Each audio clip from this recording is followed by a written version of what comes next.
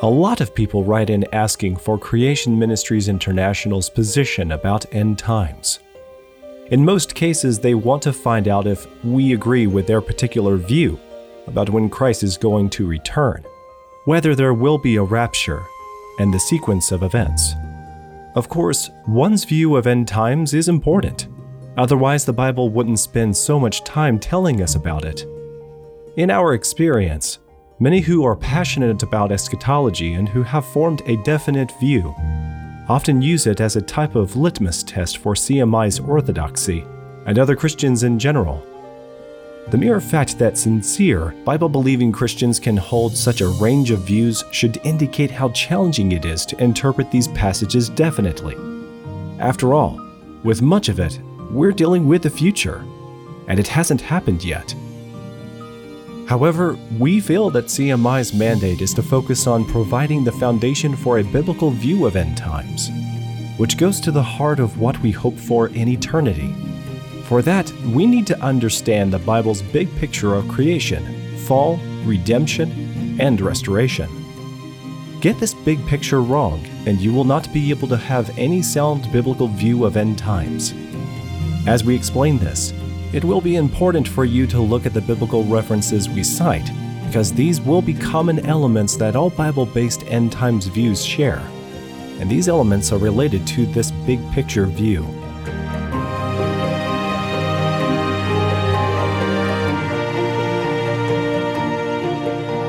Does Creation Ministries International deal with end times? By Gary Bates and Lita Cosner. Originally published September 2019.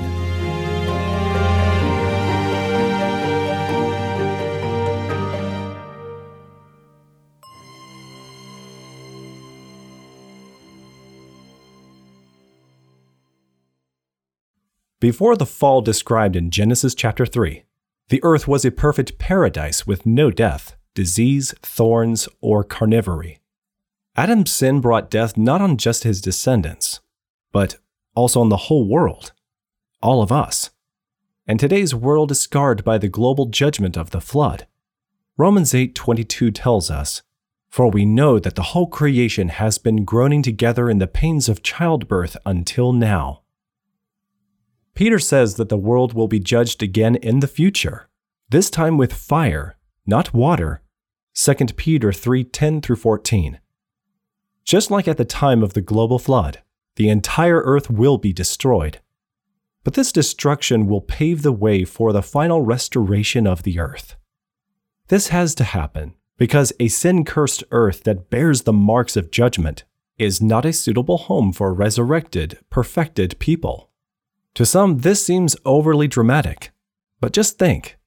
As long as a fossil remains in the ground, it is a reminder of death and sin, and also Satan's legacy on the earth. So it has to be erased completely. Just as God raises our dead, destroyed bodies and restores them to be perfect bodies that will never sicken or die, God will completely restore the destroyed earth. Even the phrase, new heavens and earth, indicates the nature of the restoration we look forward to. The Bible uses the phrase, heavens and earth, to talk about the entire physical universe in a comprehensive way. Genesis 1:1. So when the Bible talks about a new heavens and earth, 2 Peter 3:13, and Revelation 21-22, even the term indicates that it is like the first heavens and earth. Otherwise, there would need to be a different term for it. So, new heavens and earth means we should look for what God originally intended for the physical creation to understand what things will be like. What Eden was like before Adam sinned. Eden was a picture of the perfect paradise God created for people to live in. It was a place especially suited for humans to live comfortably and engage in easy, pleasant work. Genesis 2:15. In the well-watered garden with plentiful food, all their needs were provided for. Best of all, they enjoyed direct, intimate fellowship with God. There was no sin, no death, and no barrier between men and God. This has to happen again, and it is most certainly something we all look forward to. So the new heavens and earth will be a restoration back to how things were before the fall. When people think of heaven and our resurrected state, Many imagine an ethereal or ghost-like spiritual realm where we'll all sit on clouds and play harps. However, that fails to appreciate God's purpose in creating the earth to be a perfect home for humanity, and that fails to appreciate God's plan to restore the original lost paradise. Jesus' mission was not a plan B. God is not going to scrap this world for an ethereal, spiritual state that we can't imagine. He's going to restore it to a state even better than the original creation, because there will never be the possibility of another fall. There are many good aspects of creation that we can appreciate and enjoy even in this fallen world, and many of the things we love about the earth are things we're still going to enjoy on the new, restored earth. We will have spiritual and physical bodies. We actually have those now. Sensory experiences, and be able to appreciate the beauty of God's creation as He always intended. That's why the resurrection of Christ is so important. He was raised with a glorified physical body, the same sort of body we will receive. 1 Corinthians 15. Now, some people think that when Paul refers to a spiritual body in 1 Corinthians 15:44, this means that we will have a non-physical body. However, this misunderstands what Paul means. When Paul talks about earthly and spiritual bodies, he isn't referring to what the bodies are composed of, but of what motivates and drives the desires of the different bodies. Another misconception some people have is that in the resurrection we will not experience time. But as creatures, we have a beginning in time, and we will remain time-bound, even in the resurrection. Think about it. We will experience events one after another. So even though it's not certain how we will measure time in the context of an eternal existence, we will experience time. Only God is outside of time. When we look forward to worshiping and singing to God, for example, music involves timekeeping. We are walking from one gate to another in the New Jerusalem. It will take time to travel there. The restored earth must again be physical, because if God does not restore the physical world, and at least what was lost, then Satan would win, in a certain sense, because he would have foiled God's original purpose in creating the earth. Instead, God will undo everything Satan did, and He will make creation even better than before. This is why the resurrection of Christ was so important. It gives us an inkling of what God will do when Christ returns. Only the Creator of the universe has the power over death. The end of the book of Revelation gives us a glimpse of what is to come, a world without sin, and where God is praised because of His mercy and grace, and Jesus is glorified as the Savior of the nations. Those who have trusted in Christ are resurrected in glorious bodies that will never sicken or die, to live righteous lives in intimate fellowship with our Creator. It is absolutely clear that Revelation 21 and 22 presents the new heavens and earth in the physical restoration of Edenic perfection. If God's original design included millions of years of death and suffering so that evolution could progress, and God called that very good, then the idea of a restoration is not really something to look forward to. Is He again going to use a process of millions of years of death and suffering? Revelation chapter 21 verse 1 says, "Then I saw a new heaven and a new earth, for the first heaven and the first earth had passed away." How can a millions of years view be biblically consistent when God promised that there will be no more death or pain in the new heavens and earth? Even long-agers and theistic evolutionists believe in this promise.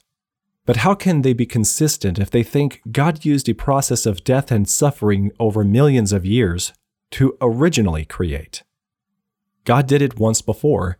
He can do it again. All these elements are common to all Christian views about eschatology.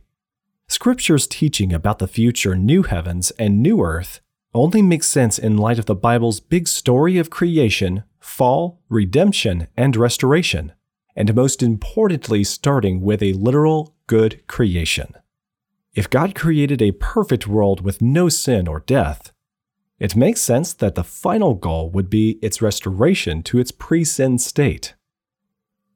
So, in a way, eschatology is core to Creation Ministries International's ministry in one sense. We absolutely assert that the goal of Jesus' work was to restore not just believers, but the entire physical creation. And this will happen when he comes again. No matter what various people believe about the timing or how to interpret various prophecies, getting the biblical foundations right means we all should look forward to the day when we stand on the restored earth with our resurrection bodies, in the presence of our incredible Creator.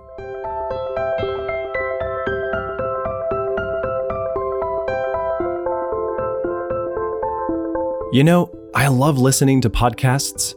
It's probably the reason that I'm producing this one and another one now for Creation.com's YouTube channel. I have subscriptions to shows of all sorts of topics, but I never let good listens get in the way of good reads, where some of the best resources are to be had. I make the point to read a lot, and that is why I'm glad that I can honestly tell you that Creation Ministries International publishes one of my favorite knowledge sources, Creation Magazine. In 4 issues a year, our magazine addresses the most interesting and perplexing creation subjects for every reader in the family. Our team of scientists and experts deliver accurate and current information that gives answer to evolutionary arguments and defends your faith.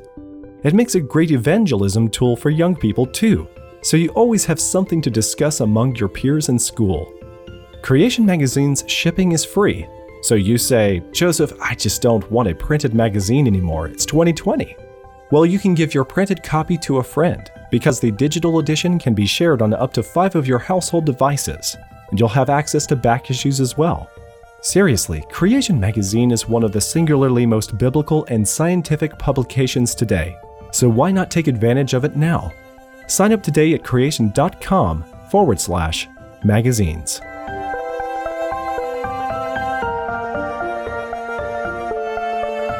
I am Joseph Darnell.